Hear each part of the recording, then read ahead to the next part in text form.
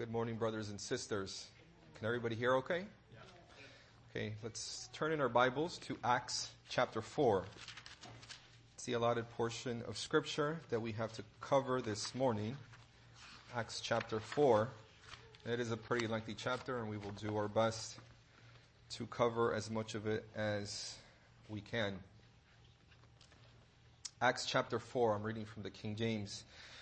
The Word of God would read, "And they spake unto the people, and the priest, and the captain of the temple, and the Sadducees came upon them, being grieved that they taught the people and preached through Jesus the resurrection of the dead. And they laid hands on them, and put them in hold unto the next day, for it was now eventide. Howbeit, many of them which heard the word believed, and the number of the men was about 5,000. And it came to pass on the morrow that the rulers, the elders, and the scribes, and Ananias the high priest, and Caiaphas, and John and Alexander, as many were of kindred of the high priest, were gathered together at Jerusalem. And when they had set them in the midst, they asked, By what power or what by name have ye done this? Then Peter, filled with the Holy Ghost, said unto them, Ye rulers of the people and elders of Israel, if we this day be examined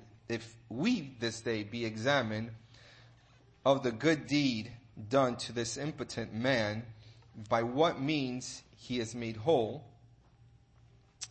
be it known unto you all and all the people of Israel, that by the name of Jesus Christ of Nazareth, whom ye crucified, whom God raised from the dead, even by him doth this man stand before you whole.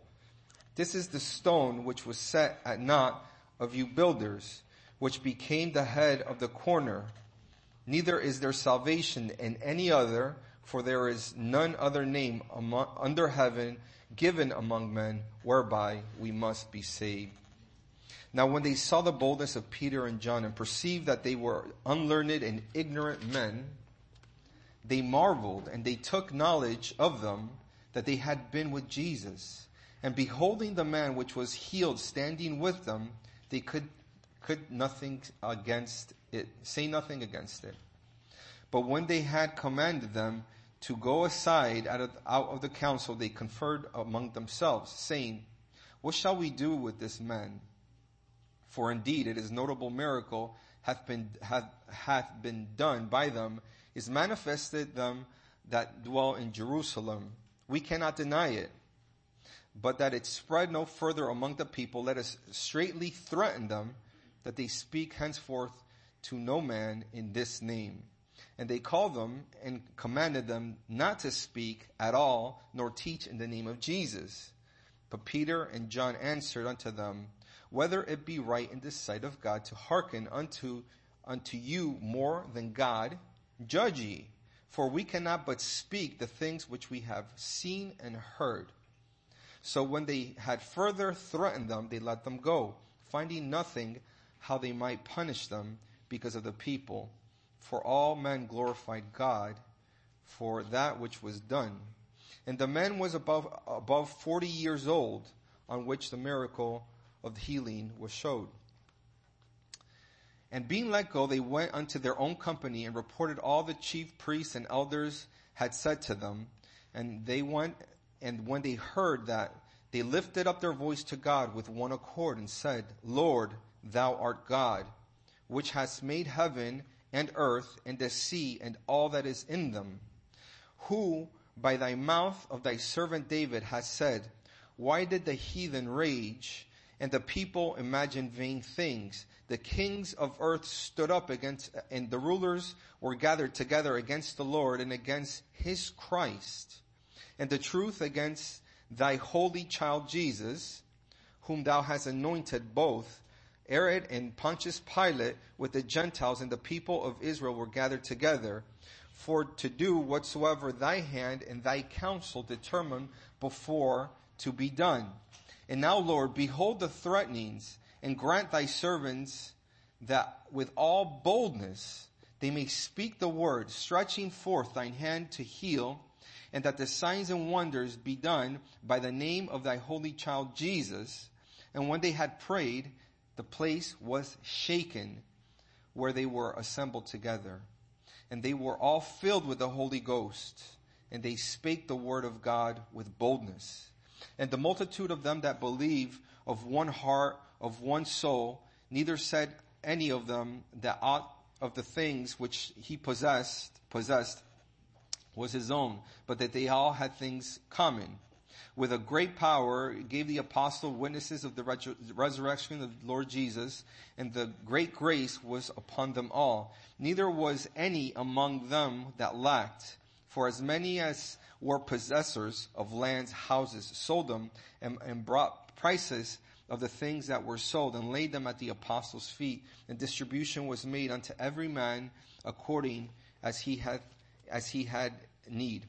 And Joseph, by whom the apostle surnamed Barnabas, which is being interpreted the son of consolation, a Levite, and of the country of Cyprus, having land, sold it, and brought it the money, and laid it at the apostles' feet. And that concludes the chapter. Let's look to the Lord for guidance. Our gracious Lord and our Father, we're so thankful to be here this morning to remember thy Son, the Lord Jesus Christ. We would ask that he would be revealed to us in this portion of Scripture, that he would get the glory and honor this morning. We would ask for minds of understanding. Open up our hearts that we might take in thy word, that it might have an effect in our very lives this very morning. In your Son's name we pray. Amen.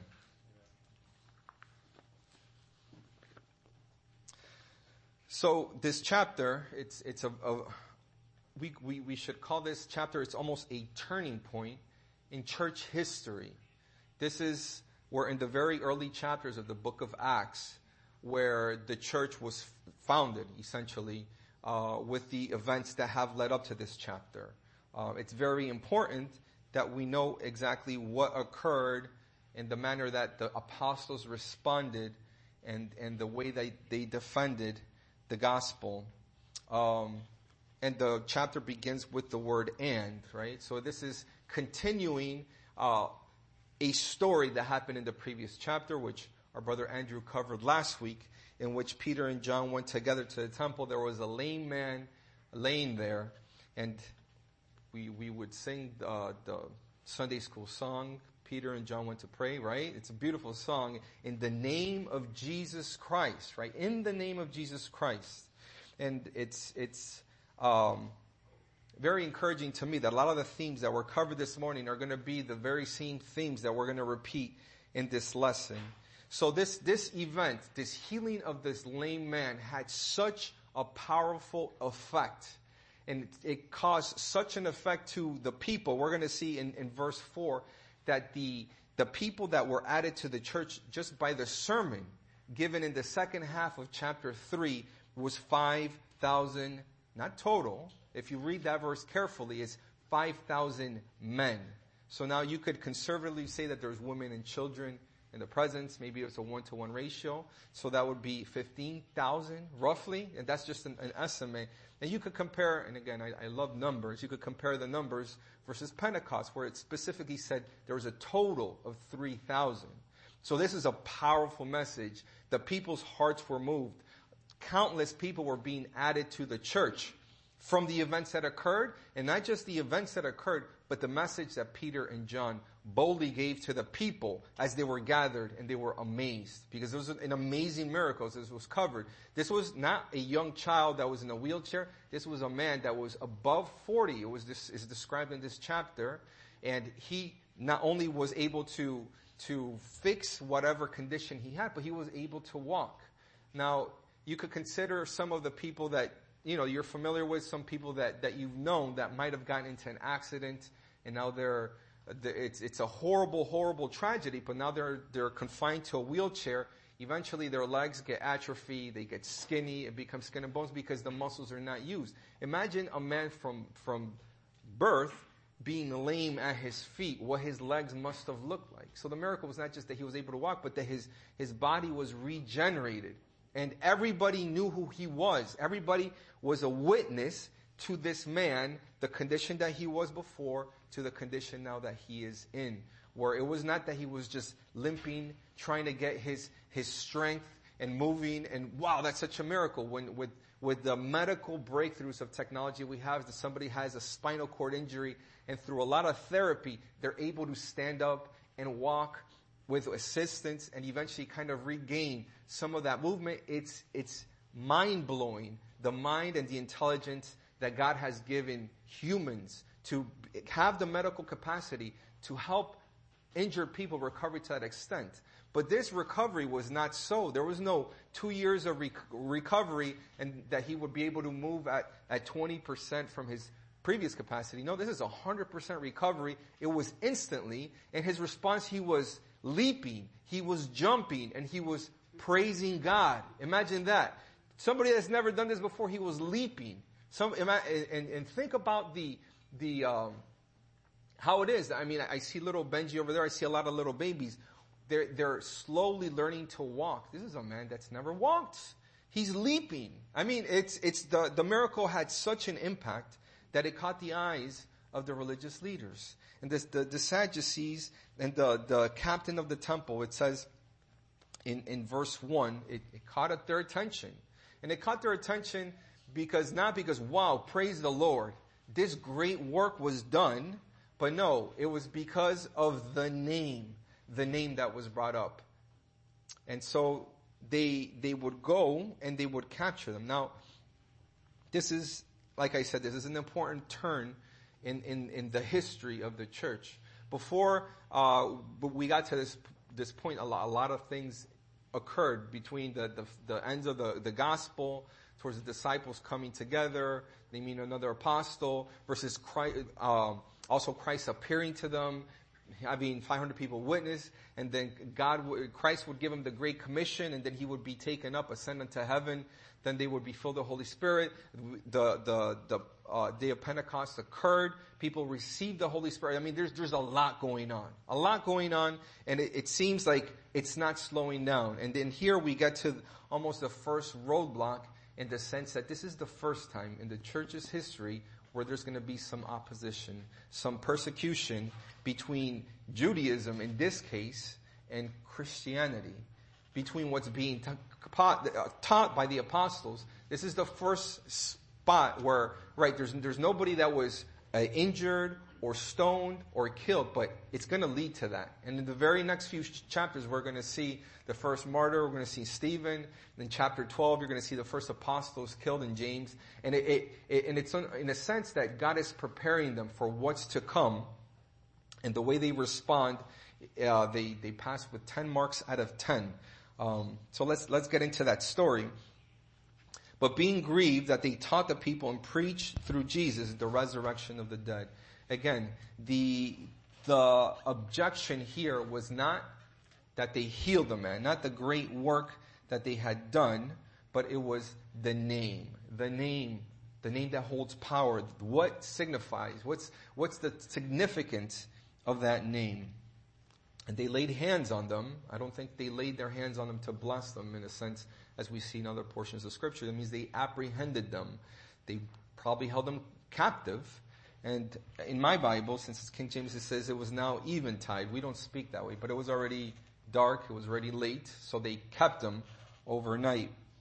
And then there's that beautiful verse in verse 4 where it says, "Howbeit, of them which heard the word and believed, the number of men was about 5,000.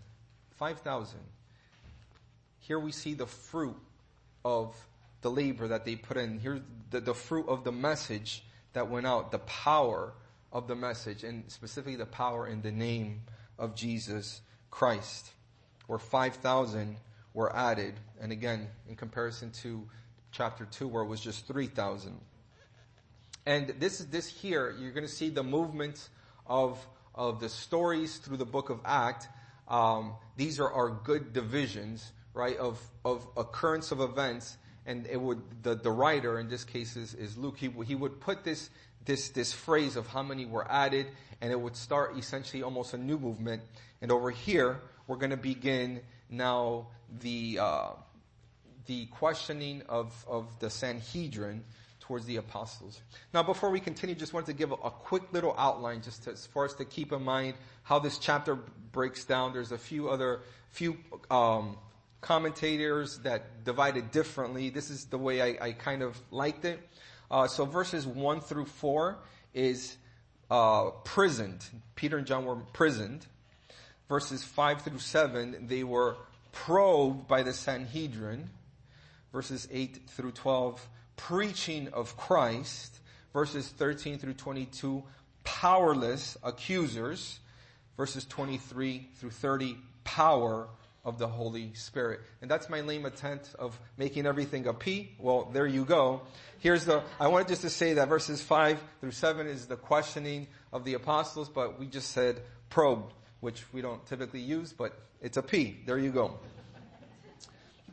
Now, it's a different group of people that come to question the apostles, right? So before it's just the Sadducees and the captain of the temple. Now here comes the highest that could come, the who among who, right? Of Israel. And it came to pass on the morrow that the rulers, the elders, and the scribe. And here we're going to be introduced, not for the first time, but these are familiar names from the Gospels. And there came Ananias, the high priest, and Caiaphas, right? And then some of his close kindred, it would say in verse 6.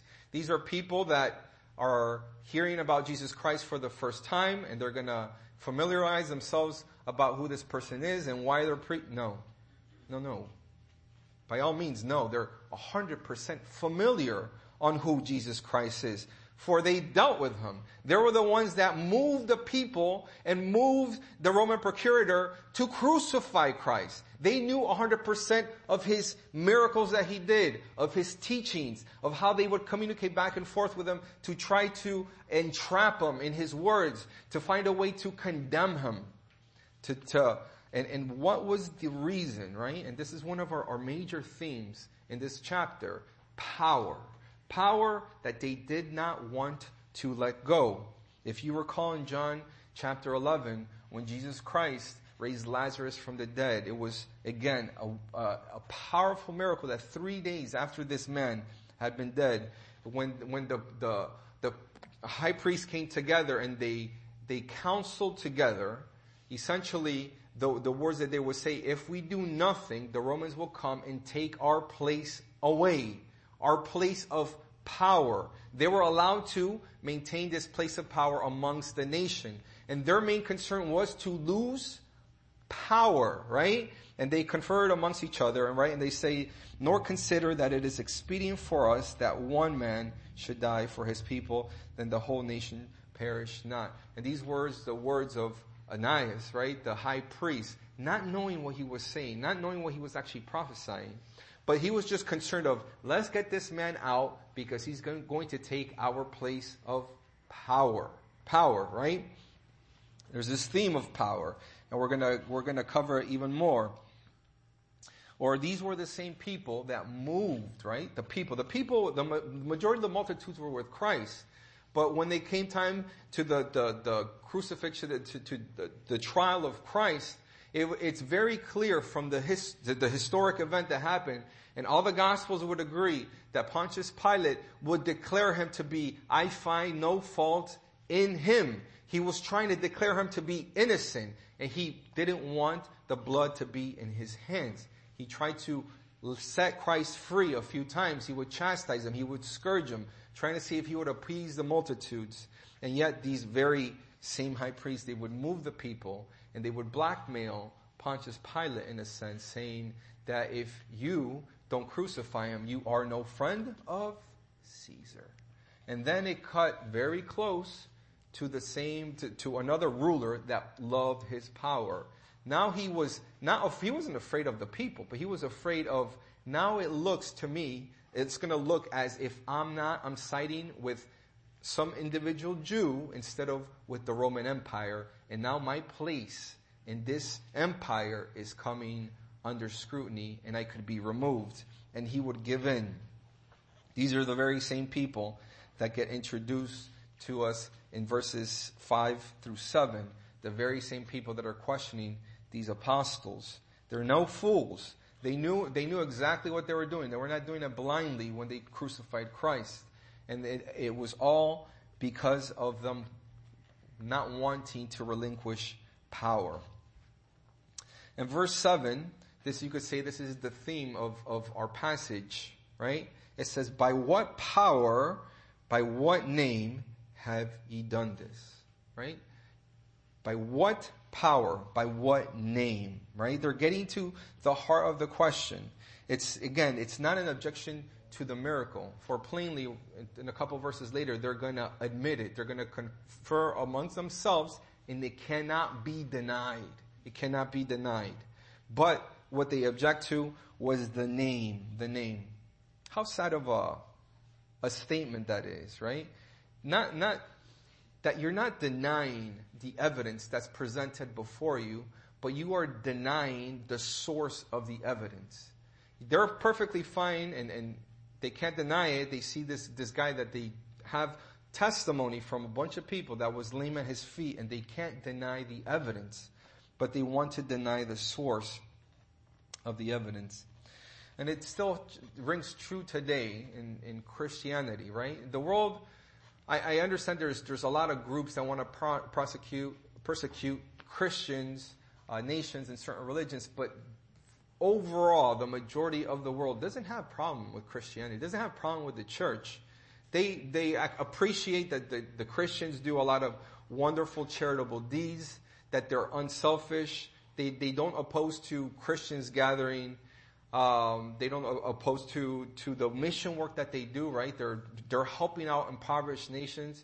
They don't mind any of those good works, but the minute the name Jesus Christ comes up, it's an offense to them. And it's almost like, hey, you're a Christian. We could be friends, right? Me and you could be friends, but don't bring Jesus into the conversation. I don't need that in my life. And it almost becomes a barrier, a stumbling block, right? And it's so true today. And here they would see the evidence, but they would want to reject the source of the evidence, right? The one that performed this miracle. They don't want to believe it. And it's a sad testimony of where these people's hearts were, right? The religious leaders. These were the rulers of Israel. Where their hearts really were. It was not in the truth, not coming to the knowledge of truth, right? Not in leading people to God, which was that was their whole point of their position, right? The position of the high priest had gotten so corrupt that it became more of tradition, rituals, and imposing these things on the people of God, that it would keep them away from the Creator, and it would make them rich, and it would make them powerful. And it became so corrupt that they would not want to let that go.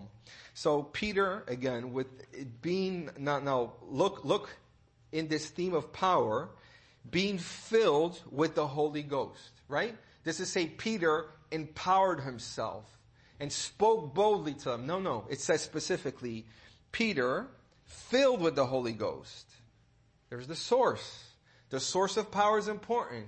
And I want you to know in this study that we're doing in this chapter, where the power comes from. In the name of Jesus was one source. Here we see in the whole, being filled with the Holy Ghost, said to them, ye rulers of the people in Israel. And then he would go on to say, by the name of Jesus Christ, by the name of Jesus Christ of Nazareth, whom ye crucified, whom God raised even from the dead, even by whom doth this man stand here before you. And here, Peter is being empowered, intimidated. I mean, they were held captive. Now they're before people of authority. And instead of changing the tune of the story to kind of calm things down, he is filled with the Holy Spirit. And does he change the message? Does he change the message that was given in chapter 3? The answer is simply no. In chapter 3, and again, Andrew covered it last week, and in verse 12, it would say, when he's speaking, Peter is giving the message, now not to the Sanhedrin and the rulers of Israel, but to the people. It says, look ye earnestly unto us as though by our own power or our own holiness we have made this man walk? Like he's flatly here, let me clarify this. It's nothing that I'm doing. It's not my power, not my might, not my eloquence. It has nothing to do with me. And he would go and preach the gospel and again give the source of the power in the name of Jesus Christ, as he would tell the layman. The gospel doesn't change, brothers and sisters. The gospel is the same. And it's the same message that we give today. Christ crucified is the only way to save sinners. We here in our local gathering, we don't do things to make it more pleasant for people to come. We're not concerned about drawing a large crowd. Sadly, there's a lot of big gatherings of so-called churches where it's almost becomes more of a motivational message to make you feel good. And then maybe they'll throw in a verse at the end. And the majority of it's maybe very lively music, maybe appealing to the ears and to the eyes, and have people playing beautiful instruments with wonderful voices, right? And I'm not saying anything against Andrew. I think he does a wonderful job. But we're not paying him, and he's not the reason why we come. We come because of Jesus Christ. And the message is the same. Here's it's blocked. Jesus Christ, right? The same yesterday, today, forever. And directly from Hebrews chapter 13. He doesn't change. Our message doesn't change. The gospel message doesn't change. The way people get saved, the way people come to Christ, to the knowledge of truth, it's the same, right? It's not something that changes. And here Peter would demonstrate that. It doesn't matter who his audience is. And now I'm not saying that the way that we present the gospel shouldn't change. There could be some variation, but the message is still the same.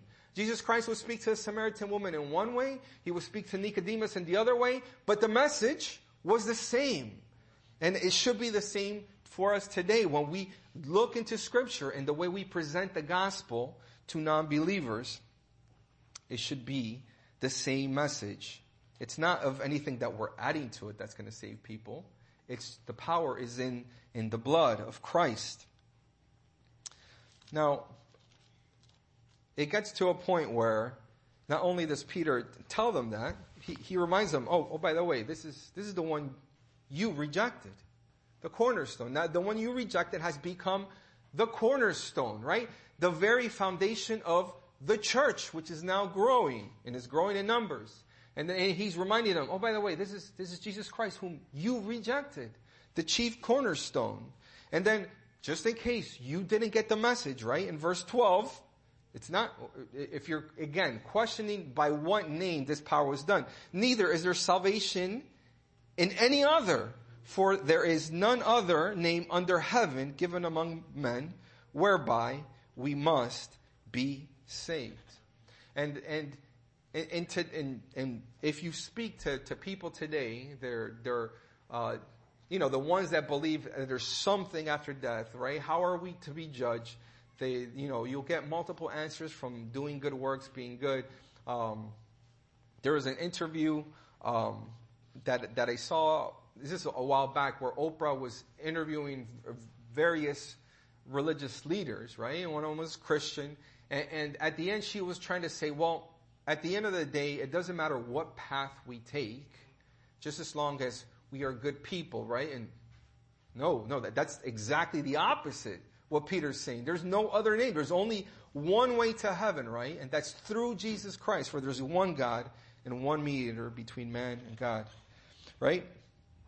And then it would say, then in verse 13, getting ahead of myself. In verse 13, it would get to now their response to receiving essentially the same message, right? The message in chapter 3 resulted in 5,000 men, and who knows how many men and women being saved. Now it gets to their response of the message. Now when they saw boldness of Peter and John and perceived that they were unlearned and ignorant men, right? There's that word boldness. The word boldness was discussed this morning. And the boldness that Peter and John receive, we're going to see again where the source of that boldness comes from. Was it of themselves, of being tough people? Was it because they were eloquent, educated men of degree? Were they because they were so-called reverends or pastors or these self-given titles, right? No, it says that they were unlearned and ignorant. They recognized them, hey, these were the same dumb fishermen from before, those rascals.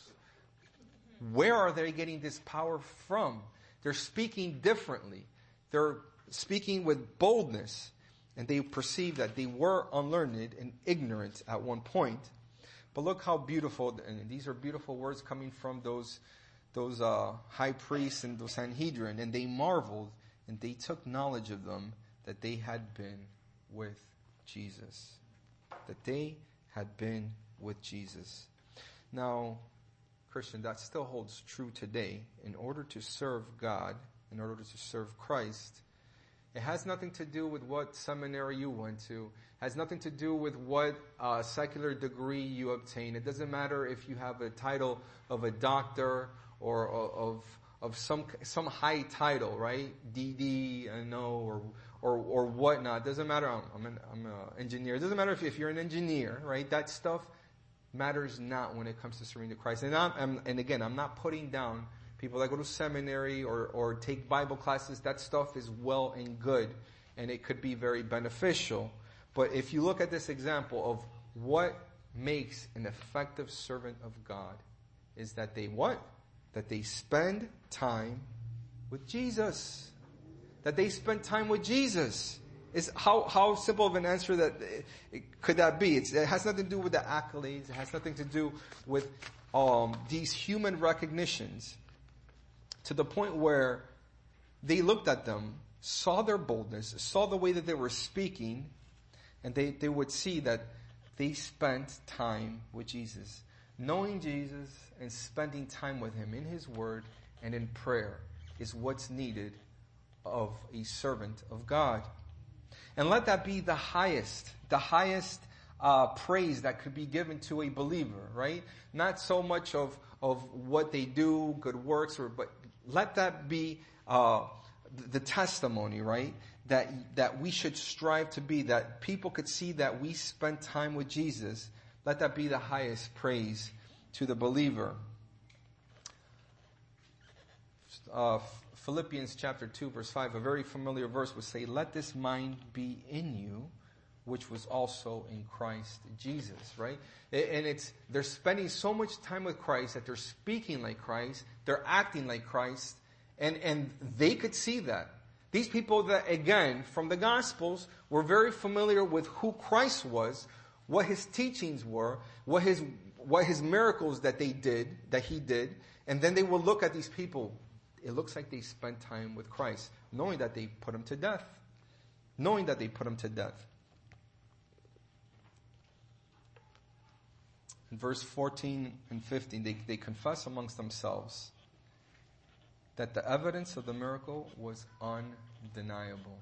Undeniable. When I always hear of undeniable evidence, it makes me think of Pharaoh when Moses will come and say, let my people go, and he would say, who's your God? And God would graciously demonstrate who He was and provide evidence, and then his magicians will give some evidence, and they will get to a point where the evidence that God was giving was undeniable, where His own people would say, this is the finger of God. Undeniable evidence. We can't do this. This is the finger of God. And you would think that would turn His heart. And here they are coming to this point amongst themselves. We can't deny it, right? He was standing there healed before them, and they cannot deny it. And instead of turning to the living Savior, they would further threaten them and command them to keep to themselves, to not preach in the name. In verse 16 it says that we cannot deny it. And so in verse 15 they would command them, right? And here is empty power. There's no source behind it. In verse 15 they would command them. And in verse 17 they would threaten them. In verse 18 again they would command them again. And in verse 21 they would further threaten them. Empty threats from powerless people. Powerless hypocrites. Empty threats. And And their point is, keep it hidden, keep it closed. There's a lot of people turning to Jesus Christ, and they don't want that. They don't want to lose their power. And yet they would answer, Peter and John would answer, whether it be right in the sight of God to hearken unto you more than God, you judge. You judge. It's a very similar response as when there's further persecution, and I don't want to go into other people's territory, in chapter 5 where it says we ought to obey God rather than man. It's true today. Thank God we live in a country that still we have our liberties here, and they respect the church to some extent. Through these recent events of this virus, right, that's come, a lot of local governors, mayors, right, and they pose their strict laws, right? We want to contain the virus. I'm not speaking against science and trying to contain viruses, but they would go on to elect essential businesses. What can stay open, right? And heaven forbid ever got to a part where it says churches were not considered an essential business, and through the grace of God, through technology, we're able to gather remotely. But imagine if they were to shut that down. No, you are not to gather. We need to take this stance. We ought not to obey God rather than man. We ought to obey God rather than man. And who knows, maybe in our lifetime it will come to some point where they're going to want to shut down the local gatherings. And they're going to say, this is going to be illegal, which is very true to believers in North Korea and in China. They ought to obey God rather than man. Again, boldly Peter gives this message. Where does he get his power from, right? And then the response that let me mention one thing regarding the response. When they were asked, they say that they had to testify, right? They not only were they saying in the name of Jesus, but he's basically saying that in verse 20 says, for we cannot but speak the things which we have seen and heard. Who gave him that commandment? Well, it's just a hint. It's in chapter 1. None other, if you have a red letter Bible, this is the one verse that's read here. It says, but you shall receive power after the Holy Ghost is come upon you, and you shall be witnesses unto me, both in Jerusalem and all of Judea and in Samaria and unto the uttermost parts of the earth. Here's the Great Commission. They're obeying a straight command from their Savior. Before he ascends, he told them to do this. And they're testifying. They testified before the people. Now they're testifying before people that are prosecuting them, that are commanding them to not preach, threatening them, and that held them captive. And they're saying that we have to be witnesses. They're in obedience to the Word of God. So must we, Christian. And then, we're running really quickly out of time. Let me skip down to the prayer. I want to emphasize their response, right? So, empty threats, they threatened them verbally, held them captive overnight, and now they let them go. They have no power, right? No power over the apostles. Now, usually when people have victory in today's society, they go and they gloat, look at me, I defeated whatever policy, if you're a politician, or look at me, I beat this team, and they celebrate. They go out, they have parades. The response of the apostles was not to gloat and to say, we showed those religious leaders who has the power. No, they go to their own company and they report what was said to them. And what do? Right? Are they celebrating? They immediately lift their voice to God in one accord. Corporate prayer and praise.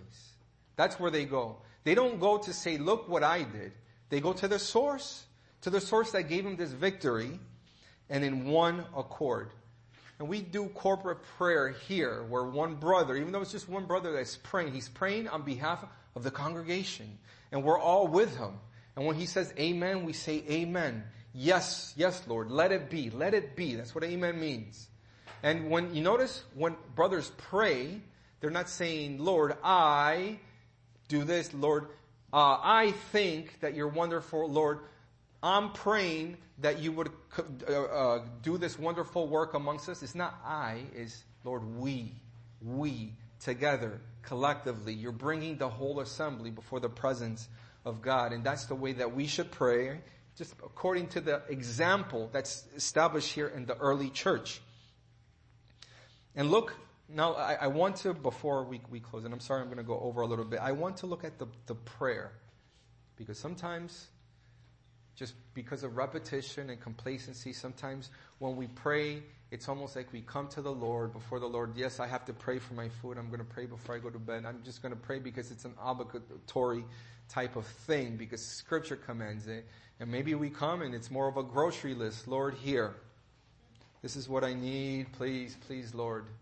And then sometimes it becomes repetitive. When I pray with my kids at night, we try to give thanks, right, to the Lord for what He has given us. Try to say something about Him, but it becomes, my children, when they were very young, they were afraid of nightmares. So the first things that they would pray for is, please give us good dreams and not nightmares, right? So it's me, right? So we shouldn't come with that, attitude of asking for things. It's not a grocery list. Look how they start their prayer. Lord, thou art God, which thou hast made heaven, earth, and the sea, and all that is in them. Right? The word Lord that is in here, and again, I'm trying to not botch some of this ancient Greek, is the word that it's used for Lord is despotos, which means sovereign, ruler, master, somebody that commands authority, right? This is the title that they're approaching the Lord with. Lord, thou art God. You have power. You have control. And they're acknowledging His power. And then it would go on to say, thou hast made heaven and earth and the sea. As if in those three words, they're just describing His power. Right? If you think about the heaven, we described this morning, and when our brother read in Colossians, that has created the principalities, powers, dominions, right? And it's not just the physical heavens that He created. In Genesis 1, He would say He made the stars also, almost as an afterthought. My kids are always, Papa, show me a star, right? And we'll Google search, this is a star. Oh, show it to me, and we'll show a comparison to Earth. Wow, this is the size of the Earth. That's the size of a star. And they've discovered stars that are so gigantic that you couldn't see the earth. It's just a small speck, not visible to the human eye. And God created all those things. But not just the physical universe. He created the spiritual heavens. Right? Heavens didn't create themselves. Where the things described in Ezekiel, Zechariah, and Revelation, that the angels and the cherubim, the seraphim, where they dwell, God created all that. He created the heavens. He created the earth. I'm told that in this earth, currently there is between 7.6 and 7.8 billion human beings. God created that. Everything that walks upon the earth, all the hundreds of species that are still being discovered every year. God created that. That's the God that they're speaking to. The God that created the seas and everything that's under. The seas cover about 3/5 of the earth's surface. There's parts where we haven't even gone to, where we don't have the technology to explore. God created that. That's the God that they're praying to. Acknowledging His supremacy, how powerful He is. And then He would go on to quote Old Testament. It's very common that we quote Scripture in our prayers, and we should, right? And here he would go on to quote Psalms chapter 2 by the word of thy servant David, right? A man after God's own heart. And the part of the psalm that he would quote is very interesting. The part that's quoted here, it goes, why did heaven rage and the people imagine vain things, and the earth and the kings of the earth shook up, and the rulers gathered together against the Lord and against His Christ? In Psalm chapter 2, it doesn't say His Christ. It says against His anointed, which is what Christ is in the Greek, between the Greek and the Hebrew. He's quoting it word for word. And that's how he's approaching God. And he's quoting this scene of conflict, right? Very interesting, right? What they just experienced. And he would go on to quote this conflict that's happening. And the point of why he's quoting it, he would apply it to that day of what happened. Christian, we apply scripture that we read today. It wasn't applicable for yesterday. That portion wasn't applicable just for David's time. It was applicable where he would incorporate that passage of scripture. Look how he would read it. And in verse 27 as he goes, for the truth against thy holy child Jesus, whom thou hast anointed, both Herod and Pontius Pilate. Those gentlemen did not live in the time of David. Those were their contemporary. Those were contemporary enemies of God. Powerful individuals. With the Gentiles and the people of Israel were gathered together. Right? So he's saying the kings of the earth. Now imagine, I just think about the power, just say for America, the power that a president has, where he has nuclear weapons, he has armies with technology and these drones that take people out without them even noticing. I'm told that China has an army of 1 million. And even the small countries, they have their impressive armed forces. Now imagine the scene where the kings, the rulers of the earth, are gathered against God and His anointed. Right? And this is a scene that's gonna happen. It hasn't happened yet. You can read about it in Revelations when they're gathered against New Jerusalem. And God would wipe them out with one word. They're no match. How mighty and incredible and terrifying that power is, they are no match to God. And Peter signifying they are no match to God. Just as those rulers are not going to be no match to God, the rulers today, there are oppressors and our enemies. Herod, this Herod in particular, who his father was so powerful, with one command, he killed all the children that were 2 years and younger. Pontius Pilate, the Roman procurator that ruled essentially with an iron fist, that would do what he wanted for his own power and his own might. The Gentiles and the Jews. Tony Martin, when he gives his testimony, he would say that when he was a young Catholic boy, he was raised with anti-Semitic feelings, right, towards the Jews. And he would say, you killed Christ. You killed Jesus. Not knowing Jesus himself, it was the attitude that they had of being anti-Semitic. And I tell you, that's diabolical. Right? We should pray for the nation of Israel. Now I've seen the other extent where we're like, oh, we have to support him. The nation of Israel is, for the most part, they're secular and pagan. We need to pray for them, right? Not support everything they do because they're not honoring their Messiah at the moment. But this anti-Semitic enmity that a lot of people have towards the Jews is hatred. It's diabolical, and the source of it is Satan. But and the point of saying that it's not that it was just the Jews that were present that condemned Christ. It was Gentiles. Peter here is saying, hey, it's not just this group of people, but it's also the Gentiles. They're both at fault. When I was a young man in camp, we used to sing this song, Who Killed Jesus, right? And it would go on through, was it the Roman soldiers? Was it this person? Was it that person? At the end, the conclusion is, it was my sin. It was my guilt that put Jesus to the cross.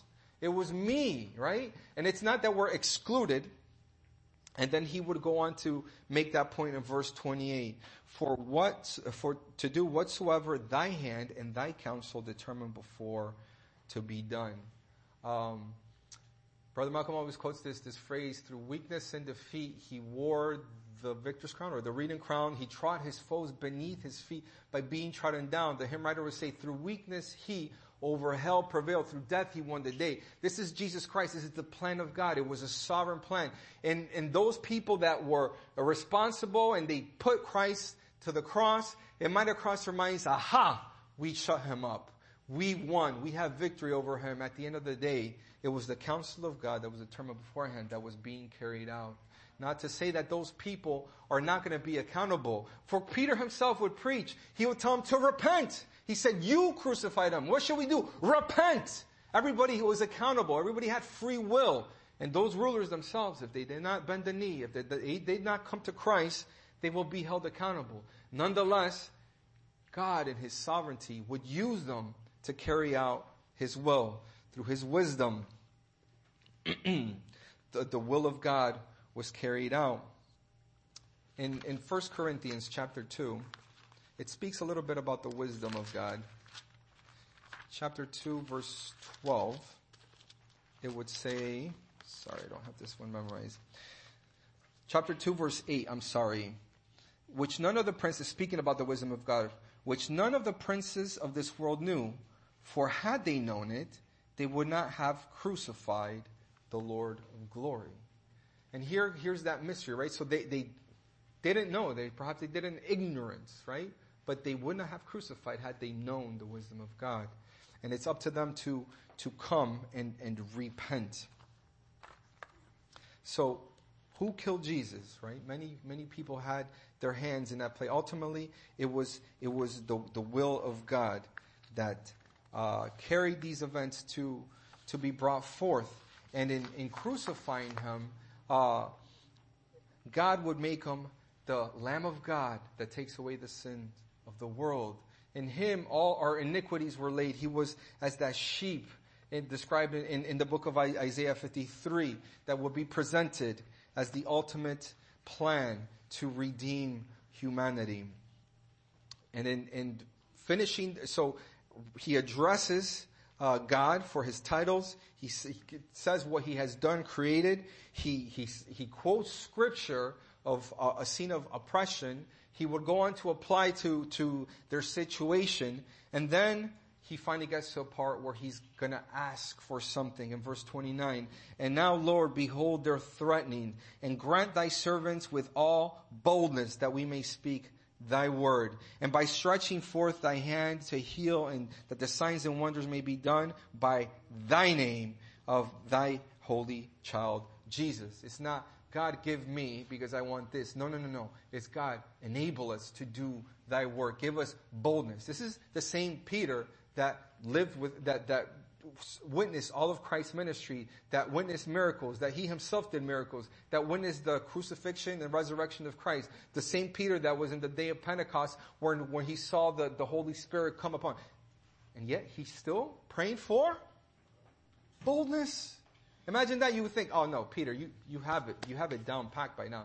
Which demonstrates where he leans on, where his source of power comes from, who sustains the believer. It is God, through prayer, through us relying solely on him. The minute that he would rely on himself, you think of when he would step down to see Christ in the water, and he would take one step. As the minute he takes his look from Christ, he would sink. The minute that he stops relying on the Lord, he would sink. Even the godly Peter, an apostle. How does that not apply to us today? We need to rely on the Lord to sustain us, to move us, to work in us. It's not in ourselves. And what he would ask for, he would ask for things that would carry on his work, for his will, for his glory. And I love verse 31. And when they had prayed, the place was shaken. They were assembled together, and they were filled with the Holy Ghost. Again, that source of power. They were filled with the Holy Ghost. And they all spake the word of God with boldness. Imagine that. Immediately answered prayer. How beautiful is that? Are we praying like that, believer? Are we praying for God's will to be carried? Are we relying on the Lord to sustain us in our everyday? We're well out of time, so I'm not going to cover verses 32 through 37. Let's close in the word of prayer. Our gracious Lord and our Father, we're so thankful for thy word. We're thankful for these early examples of believers and thy apostles, how they would function, how they would boldly stand to opposition, how they would boldly proclaim the gospel of Jesus Christ, how it is the same message that we proclaim this morning, Father. We ask that his name would get the glory and honor. In your Son's name we pray, amen.